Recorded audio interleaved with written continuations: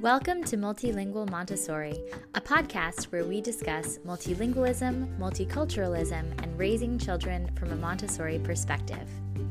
I'm Gabrielle Kutkov, an AMI Montessori guide and TESOL instructor, and I'm the founder of the Multilingual Montessori website and Instagram account. Today, I'm speaking with Lucie Tamášová, a mother and Montessorian who lives in Prague. Lucie shares her experiences working in Africa over the past 20 years with the NGO that she now runs. She also talks about the joys and challenges of bilingual parenting. Lucie has 3 children and her partner has 2, and how the bilingual experience has been a bit different for each of her children. Lucie is also the founder of the Childhood Potential online Montessori conference happening in November. We talk all about how the idea to hold a free online Montessori conference came about and why she refuses, under any circumstances, to charge a registration fee for the conference. I'm very excited to be a speaker at this conference. I'll be presenting on learning a second or third language in the first plane of development. I hope you'll join me for that presentation and for some of the many other presentations that will be live during the conference from November 15th to 21st, 2021. You can find the link to sign up in the episode description. The conference is completely free to attend live.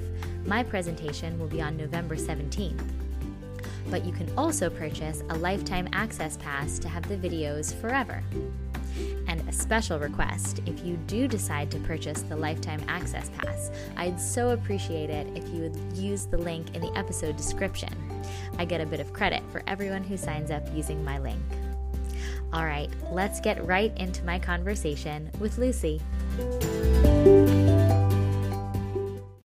Well, hi, Lucie. Thank you so much for being on the Multilingual Montessori podcast. I'm so excited to have you here. And thank you for inviting me. So to begin, I would love for you to introduce yourself, tell us who you are, where you live, what you do, and about your family. Oh, wow, that's a huge question. You can do it one at a time. Okay, so my name is Lucie, or however you want to say that. I come from Prague, from Czech Republic. I am mainly, I guess now I'm a mom of 3 of my own kids, sometimes 2 of my partner's kids. So the family gets big. My kids are 12, 9, and 1.5. So the small one is still taking some time. And otherwise, I run an NGO where we do projects in Kenya and in Guinea, in Africa. And then I have an online store, online shop with Montessori materials that sells throughout Europe, but mainly here in Czech, Slovakia, Poland, and around. And then we have the online courses and the Childhood Potential conference. So that's the projects that I do, and I guess that's about it. So you definitely keep busy. Yeah. We're going to get into all of that. But first, I would love to hear about how you first found out about Montessori and take us through your Montessori journey. How did you get to where you are today? Well, my son was born 12 years ago, almost 13 years ago. And my really good friend at that time was working at a Montessori preschool. She is an AMI trained teacher, and she just started working at a school. And before, we were building an orphanage together in India. So we still have a very close relationship. And she was telling me, like, now I'm doing this and I'm just totally in love with Montessori. And in that time, of course, you are sensitive, the kid is just born. You are somehow searching for the journey that guide your parenthood, or I don't know how to say that, but I was searching. And of course, since we had this close relationship with my friend, I got interested, and that's, I guess, how the whole journey started. And trainings came, thousands of books came, and then the whole ride started. Yeah. And how many years did you work in a classroom in the Czech Republic? Actually, I never worked in a classroom because I was always busy traveling in between Czech and Kenya and sometimes Guinea. And I was working a lot with schools in Africa. And then when I was in Czech, I was concentrating on my shop and on my kids, and there was no time to actually get into the classroom here in Prague. Got it. So tell us about your work in Kenya and Guinea. What brought you there? And I'd love to, of course, also hear how multilingualism played a part in that experience. Yeah, well, I went to Kenya for the first time when I was 17, and I was still in my high school, and I wanted to volunteer. And later on, I joined the NGO which I'm the director of right now.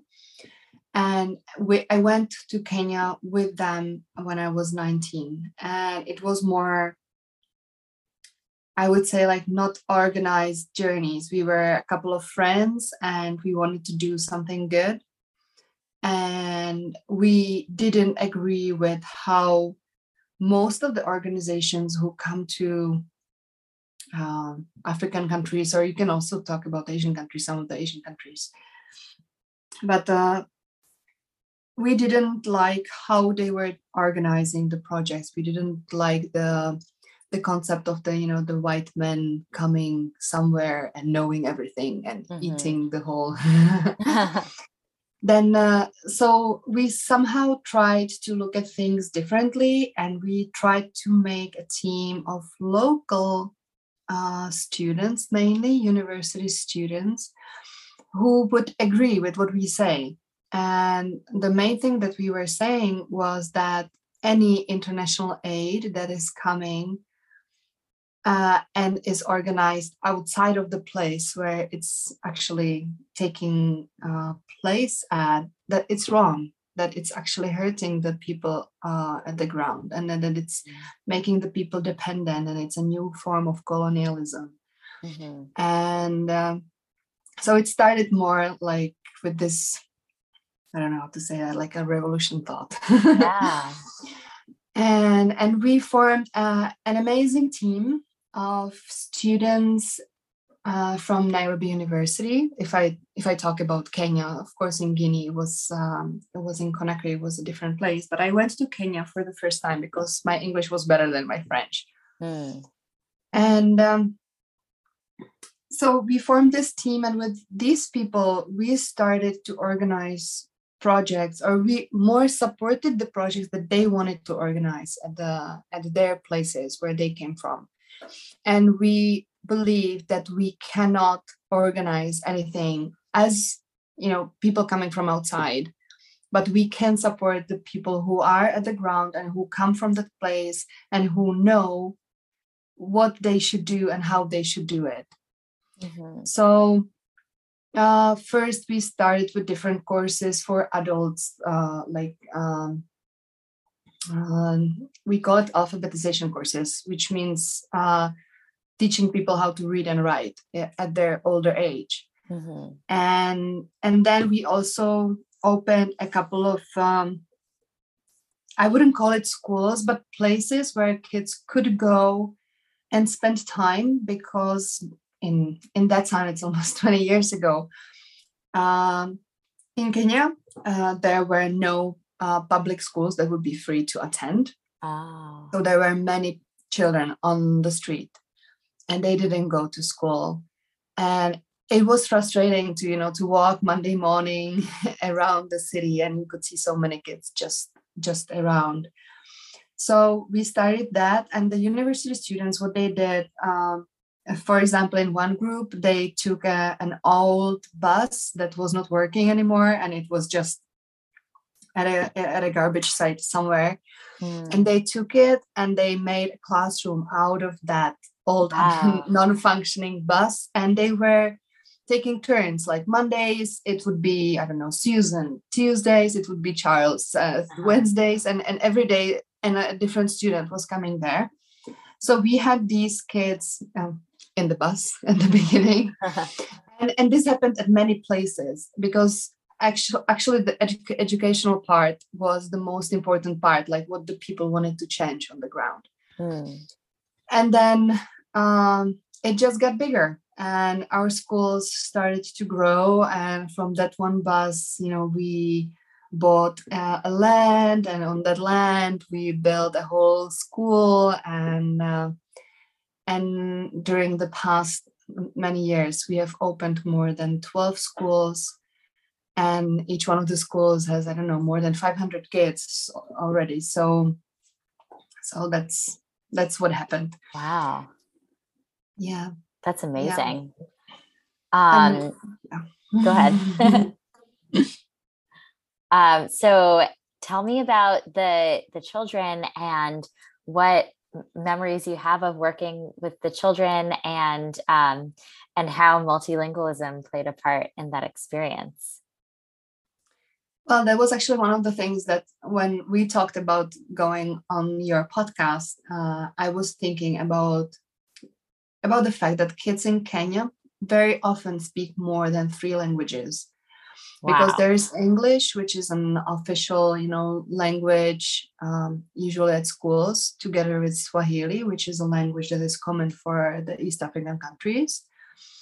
And then in Kenya, if I talk only about Kenya, there is more than 42 tribes, and each one of the tribes has its own language. Wow.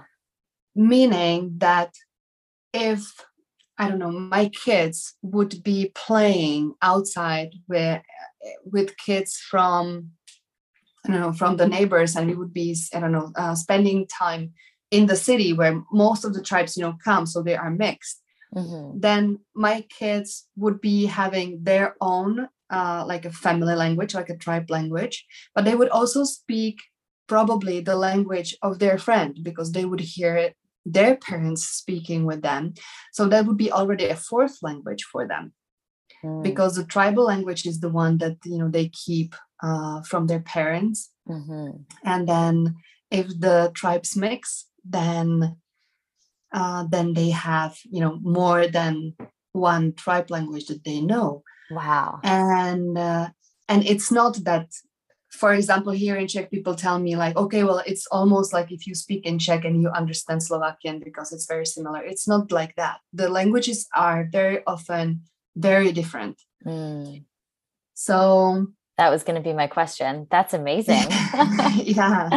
So I know many, many people who can speak easily 4 or 5 languages, and they are actually their mother tongues. They are not something that they would have to learn very hard at school. It's something that they encountered since they were very small. So they are very natural for them. Wow.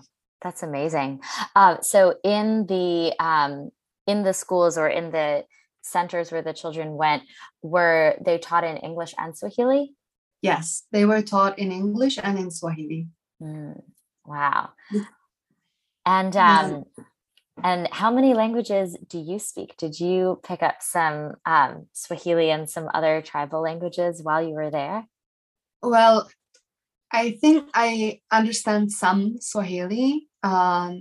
Like, for example, if I listen to a conversation, I know what is going on, and I know what the people are saying. I don't think I would be able to speak. And I don't have really, I'm not pushed to speak in Swahili because everyone speaks in English. So it's just not happening. And sometimes I feel bad, like being lazy to not do that. But since many of my friends, of course, when they talk with each other, they speak in Swahili or they speak with their tribe language when they come from the same area, then of course I'm somehow pushed to understand. So I was learning for a few years, so I guess I understand almost everything, but I never talked.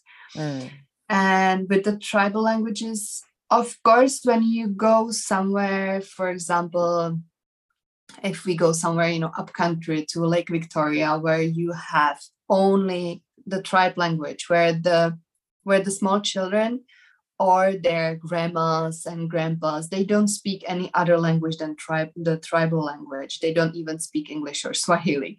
Then you are somehow pushed to at least, know how to say hi, how are you, how did you sleep, how are you feeling, why are you not at school? And these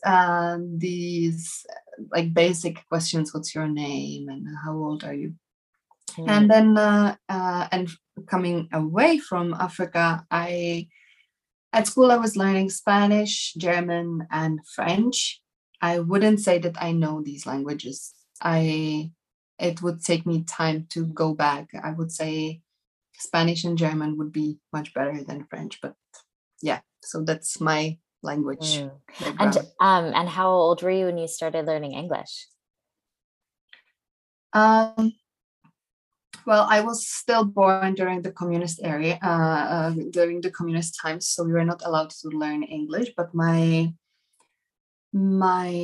aunt moved to United States during our occupation, so somehow we stayed in touch with them, and my grandpa was teaching me. I don't want to say secretly, but somehow no one knew.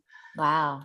But it was only a few minutes per week. It wasn't anything that I would be in touch with the language. And then I started learning English at school. Yeah, I don't know. I was more than 10. Wow. Okay. So I would say late.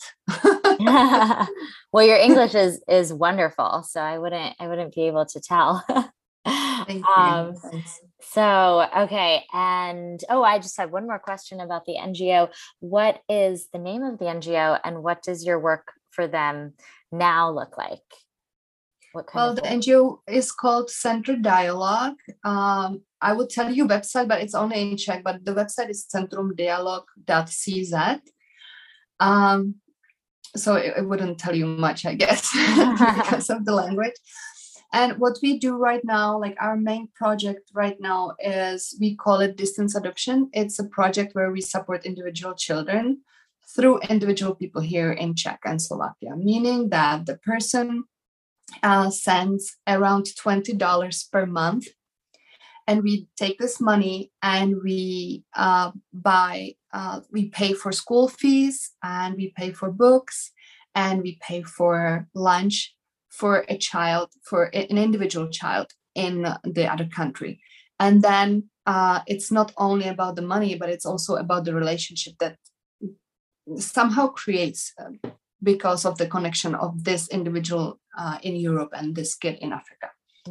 So that's, I guess, the biggest project right now that takes most of our time, because it's actually extremely administrative. I don't know how you say that word, bureaucratic work. Oh yeah. It's all administrative work. Yeah, that makes sense. And then we of course continue doing or working on our schools, or supporting the schools that we helped to build. And we work a lot on making the schools, how to say that, like more non-violent and more with love for learning. And I don't want to say like trying to make them Montessori, not really, because that's almost, I would say it's almost impossible, but trying to, for those teachers and for those parents, give them a chance to also involve Montessori, at least get some courses. We have a few classrooms at some of the schools who try to work with materials and try to go this way, but I guess I would be afraid to call it a Montessori classroom. But it's with the intention of going there. Oh, cool. Oh, that's wonderful. Okay, well that leads us into Montessori. So I'd love to talk a little bit about Montessori and Montessori in your own life. So you said you did Montessori training when your first child was very young. So Yes. How do you think that Montessori has informed your parenting style or approach, and how are things different in how you raised your oldest child maybe, and now how you're raising your young child? That's an interesting question. Well, of course, I think it's changed the style that I guess I would follow my parents, and I think my parents did their best, and they were, I guess, really wonderful and respectful when they were raising me and my brother. But still, of course, I tried for my kids at home to be more independent, to be more, having a chance to, I don't know, if you, for example, if you just look at practical life, to use glasses, to use knives, to help me in the kitchen. I guess for my mom, of course, it was hard to let me cook with her because it would just be more time consuming. So things like that, like I would say practical thing. And then, of course, when you look at communication styles, when you look at if you want to give the kids some kind of freedom within limits, I think we didn't have this freedom, for example, to choose sometimes choose, I don't know, what we are going to do during the weekend, or what I'm going to wear, or I think my parents were more authoritative. So I guess, of course, this influenced me a lot. And I'm already thinking about the second part of the question, how it changed during the time when I had my firstborn and now the thirdborn. And I think now I'm more relaxed. I don't think too much about too many things. I guess that's also because I don't have time for that. But also maybe because some of the things become automatic, like exactly how you want to say things. And when you are calm and when you had enough of sleep and when you ate something, then you are able to talk in the way that you want to talk. And I guess these, I don't want to say phrases, but sometimes you just use the same phrases. So these come easily to my mind. And of course, then when I'm breastfeeding the whole night because the little one is teething, then it's very hard to use any learned skills. And how do you think, are there any new challenges or any ways that you're changing your parenting style a little bit with your oldest child who's now entering the third plane of development? Is anything surprising you, or anything challenging, or anything changing as he grows older? I think, of course, there are many things, also because of the combined family that we have. Like we have actually 3 kids that will be in their teenage years. And then my daughter is 9, and then the little one. So sincerely, having 3 teenagers in the house sometimes is overwhelming. Yeah, I Especially bet. when you want to give the independence, and when you want to talk about things, and so it is challenging. It's also helpful with the little one because she is totally in love with all of her siblings, which Oh, makes it easier, that when you want to go and take a shower, you just go and take a shower because someone will take care of her. yeah. And but also, of course, what surprises me is um, how all of the 3 kids, they can think for themselves completely. Like, you give them an argument, you want them to do something, and they can come up with 10 arguments why you are wrong. And so of course it is challenging. I think that every parent can say that. But I love that age as well, because somehow you see the person that is how to say that. Like, I would say that Yeah. it's like a rocket, like you are preparing all the things, you are building the rocket the whole childhood somehow.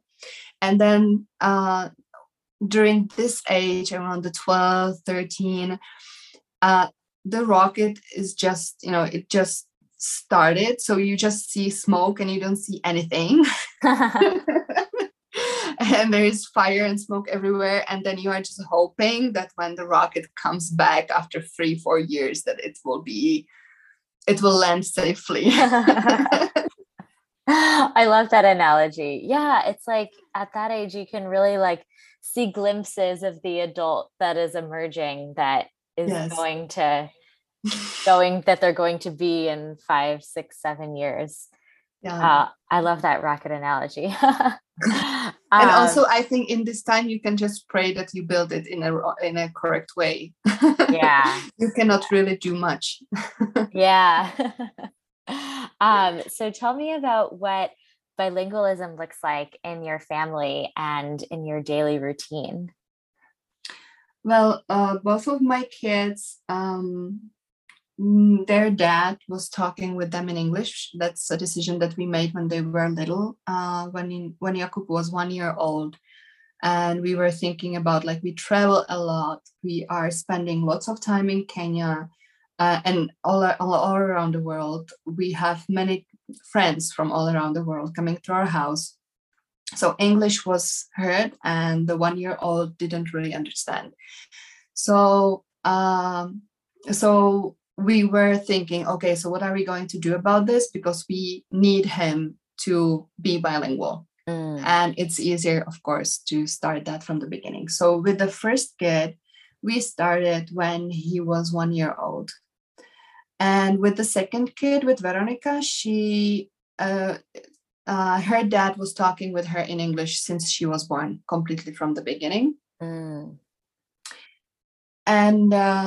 And I think there was no difference really for the kids. Of course, with Jakub at the beginning, he was confused a bit, but we were also using baby sign language. So we used the sign language to make a bridge between the 2 languages. So when I was asking him if he wants to drink, I was showing the sign. And when his dad was asking him the same thing, he was showing the same sign. So he somehow understood. So that was a bridge that helped when we didn't start from when they were born, or when he was born. And with the second one, with Veronica, it was just, she understood from the beginning, because that was the language that she was learning from the beginning, and she heard it from the beginning. Even though with their dad at home, we were talking in Czech. So, and both of the kids went to international school during their toddler years. So they also went to a school where they spoke mainly English, which of course made it easier, because my whole family was speaking, or all their grandmas and grandpas, they were speaking with them in Czech. So the father at the beginning was the only English person there. So of course, English was much, I would say, slower or not as used for them. But then when they went to school, it changed, and now I think they are like completely bilingual. And sometimes they use, sometimes when they come and they want me to help them with something, and sometimes it happens that they don't know the Czech word for something, so they tell me, this in English. And the third one, the little one, right now we are both talking with her in Czech. So I'm just hoping that the school will help. Yeah. And I will try probably to use a method. When you talk with the kid in a different language in a special setting. Yeah. So probably I will do that. I guess I was too lazy so far to do that. You've had a lot on your plate. Yeah. You've been very busy. Yeah, somehow. But I don't want to say say like I had too much on my mind. No, it was, you set the priorities, and I guess this wasn't a priority so far. Yeah. Do your older children still go to a school where they speak English, or is it taught as a second language in their school? Veronica is going still to the International Montessori school, so she's still in an English Montessori environment. She's in upper elementary. And Jakub went to a high school, or in the US it would be a middle school, but here we have like after class 5 they can go to like a junior high school. So he went there, and he has a couple of subjects. It's like a normal traditional school. So there was, of course, a huge change from a Montessori environment to a traditional setting. But it's more a language school. So they have a few subjects they have in English, few subjects they have in Czech, and he is doing intensive Spanish. So they will have few subjects in Spanish. So I guess he's doing okay. And it's really interesting because, for example, when they meet with their Czech friends with whom they went to the International Montessori school before, they still speak in English together. Oh, wow. So they come to our house where everyone speaks Czech. They are all Czech. They all speak Czech. But then when they talk with each other, they always speak in English, which is amazing how they really switch to a different part of their brain somehow. Yeah. That is amazing. Oh, cool. So tell me about the decision for their dad to speak to them in English. And was that hard to maintain that in your family? Was it strange as a parenting experience? Was it strange for you and him to be speaking different languages? And how did that decision come about? I think it was hard at the beginning because, everyone looks at you like, what are you doing? Why are you doing that? and of course it was hard to keep speaking in English all the time. For example, you are going for a walk and you're on a, children's playground. Everyone is speaking in Czech. You are speaking with all the other parents in Czech, and then your kid comes and you switch to English. So, and the other kids don't understand. So you speak to the other kids in Czech. So it was confusing. But I think and also for our family, like, why are you doing it? At the beginning, the support was not there as much since they couldn't see any results. And then, after a few months, after a year or two, when the kids start to talk in both of the languages fluently, everyone is just like, wow, good. We have a bilingual grandchild. and all of a sudden, all the support is okay. And no one is asking weird questions like, why are you doing that? So I guess the support came after the first results. I see. Yeah. Oh, that is interesting. And and what is their dad a native English speaker? And if not, how did you both decide that he was going to be the one to speak in English? Well, it was easy. He is Czech, but he spent more. He spent a couple of years in the U.S., so his English is, you wouldn't. I think he doesn't have any accent. His English is perfect. Like you wouldn't see that he's not native. And my English is much worse, and I wouldn't be able to talk with my English with my kids in English. Yeah. And do you think that it was, well, I guess not if he was so comfortable in English. I was going to say, do you think that it was strange at first for him to be speaking in English, or do you think it was a pretty comfortable experience?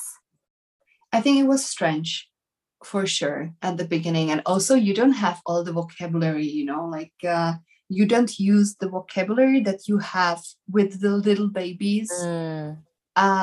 You don't have that in a language that you learn at school. Right. that's not words that you are using normally. So at the beginning we used a lot of Google Translate app. Like, so how do you say this?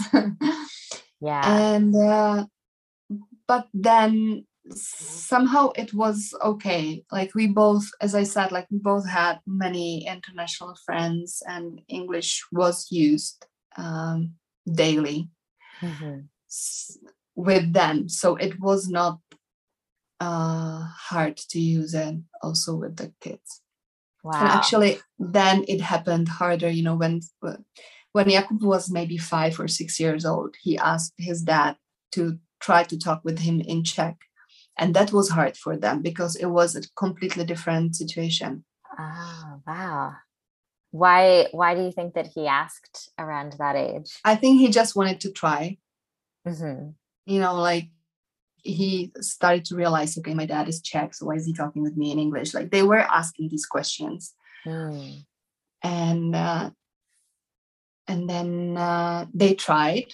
And actually after what, maybe they were less than 6 years. I think maybe they were 4 or 5, because after a week or two, we saw that the vocabulary in English got a little worse. Wow. And that they started to use more Czech language in their English sentences.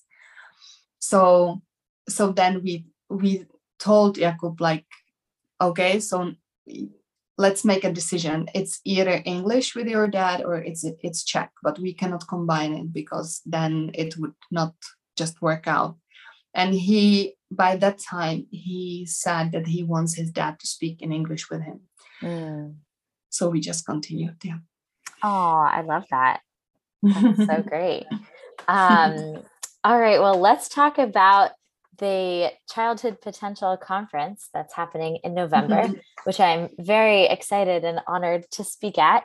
So tell me about how this will be the third conference that you've hosted. So tell me about how the idea to hold a free online Montessori conference first came about. I think it is connected deeply with the NGO that I'm doing and with all the projects that I do in Kenya, because I wanted our teachers in our schools to have the information that they couldn't afford otherwise. I wanted this teacher at Lake Victoria who never went even to the capital of Kenya. And never left the village. And I wanted her to have the information that I had. I wanted her to have the same possibilities that I had. And there is no other way how to do that than to make it online and free. Because if you make it paid, I would say 95% of the people who are interested, they cannot afford it. And And the fact that they just cannot afford it financially, it's not fair. I don't see it as something that is fair. Yeah. Yeah. And I really want, I really believe that the only way most of the countries can get out of poverty, and I talk about like real poverty, not something that I cannot buy a new TV set, that some people in Europe can view that, like, we don't have money, we cannot buy the new TV. That's not poverty, like I'm really talking about my kids go hungry every day. Mm-hmm. And in that view, it's not about if I buy an online training, or if I go for a training to a different country, or even to our capital, or if I buy food for my kids. It's just, like out of question. That's no one makes a decision like that. So I really wanted this information to go to these places. And I didn't want to give them only some information, like something, I don't want to call it cheap, but, something cheap and not so of high quality. And I felt like, okay, so we need to make this high quality, but free. So making it online was the only way. And we tried to do offline trainings in our schools in Kenya, but it was so damn expensive and it was so hard. Like, you don't really find a Montessori trainer or even an AMI trained Montessori teacher who would just go to Kenya and spend time there to teach teachers who have no idea about anything that you are talking about, and teachers who are already feeling that they are completely out of their mind when they refuse to, for example, use canes or use violence in the classroom. That's, like, it's a completely shift of mind. So it was very expensive for us to bring someone. And actually the friend that I was talking about at the beginning, who we were building the orphanage in India together, she was the one who went with me to Kenya, and we organized a course for parents and for teachers at our schools. And it was amazing. We had so many teachers interested, but it was so hard to organize, like really, really, really hard to organize there. And I'm used to organize things. So for her, it was completely out of her mind.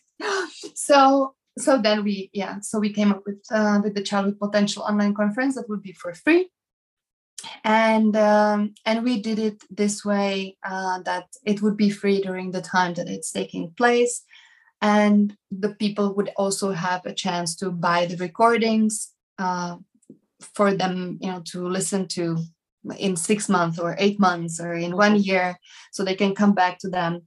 And from selling of the recordings, we could actually organize it, because it is, it is challenging. It's a lot of work. Oh, I bet. I can't even imagine. Tell us about the charitable aspect of the conference.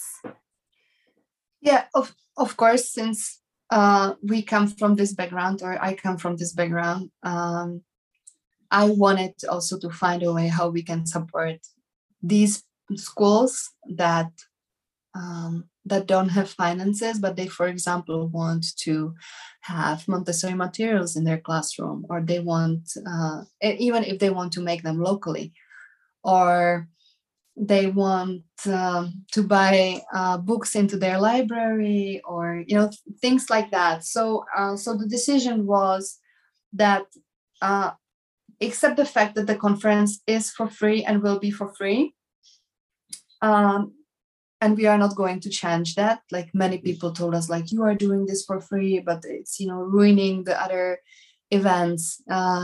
We will not change this. It will. This is how it's going to be. Yeah. Yeah. And I'm not going to change my mind. And even sometimes the girls from my team, they say, like, if we charge only a little bit, it would be easier. We would have at least some money for advertisement. Then no, we will be keeping it for free. Yeah. and we will not change that. And if some money are spent, left after we organize everything and after we cover all the costs that we have, and there are many, we want to use this money to support other projects. Yeah. I love that. That's amazing.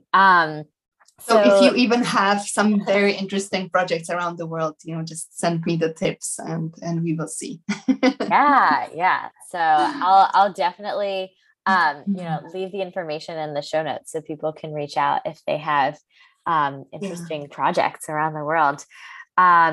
So tell me a little bit about what attendees can expect at the conference. You mentioned a little bit, but tell us a little more about what the experience will be like for someone who wants to attend this conference. Well, we have amazing lineup.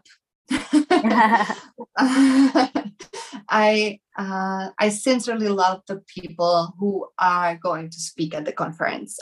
When I look at the program, when I look at the speakers, it makes me smile. It makes my heart sing and dance.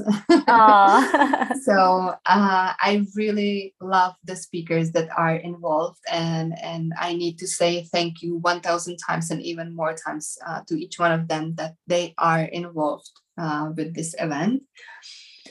And I really appreciate each one of them coming to the conference. And so I believe that everyone will find something. We have content for teachers. We have content for parents. We tried to concentrate on the children's age from 0 to 6 to make it a little narrower. So anyone who is working with kids in this age group, I believe that that they will find something, and no matter where they are, if in the classroom or at home. And what we will have is more than 50 speakers. We will have 7 days of content. Each day will have probably 7 different talks. The talks will be open every day at 9 a.m. of my time, of Prague time, Central European time. And they will stay up for 24 hours. This means that every person all around the planet has 24 hours to watch the 7 talks if they want, or they can choose. Of course, no one expects that you would be sitting at the computer and watch all of the talks. It's and also it probably wouldn't be useful because some of the topics are not something that you want to hear. But if the person wants, they have the time, and then the next day, the first day, shuts down, and the next day starts again, 24 hours and free access to everything. If the person wants more and is willing to pay, then we have the lifetime access to all the recordings, which also means that we have in the program, we have live sessions, live Zoom Q&As with some of the speakers. Probably we will have every day a session with someone. So if you want something a little more, or if you have questions that you want answered, or if you just, like some of the speakers and you want to see them talking live and have a chance to talk with them, then that's also an option. And I'm thinking, we try to make it cultural. So you see Montessori applied in different cultures, in different regions around the world. And I don't know. if I left anything out, of course, we try to make a community around the conference at our Facebook group. Yeah. Oh, I'm so excited for it. It was such a great experience when I presented at the first one last November, and I'm very excited to present again. So other than attending the Childhood Potential Conference in November, which of course everyone should, and I will put the link in the episode description for this episode, what advice would you give to parents who are curious about Montessori or who are interested in raising their children from a Montessori perspective?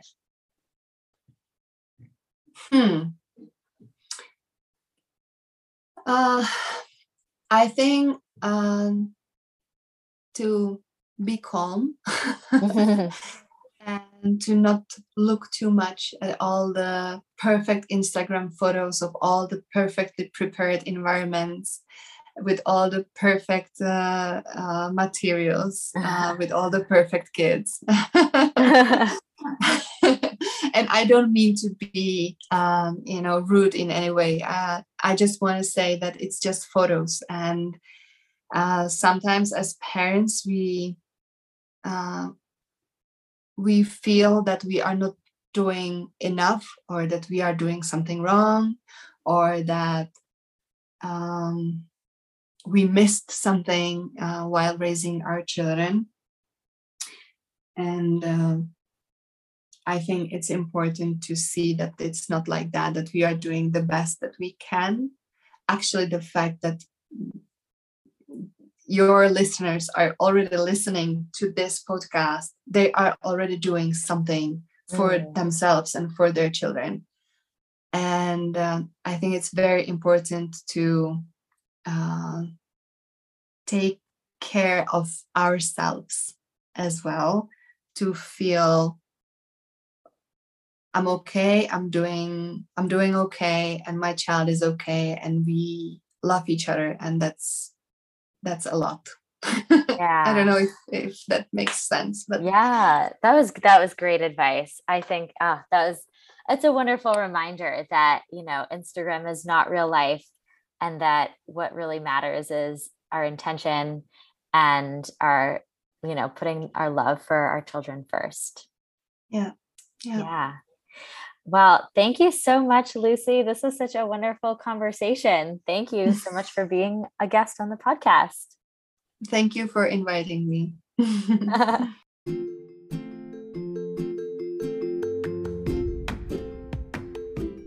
Thank you again to Lucie for joining me for this conversation.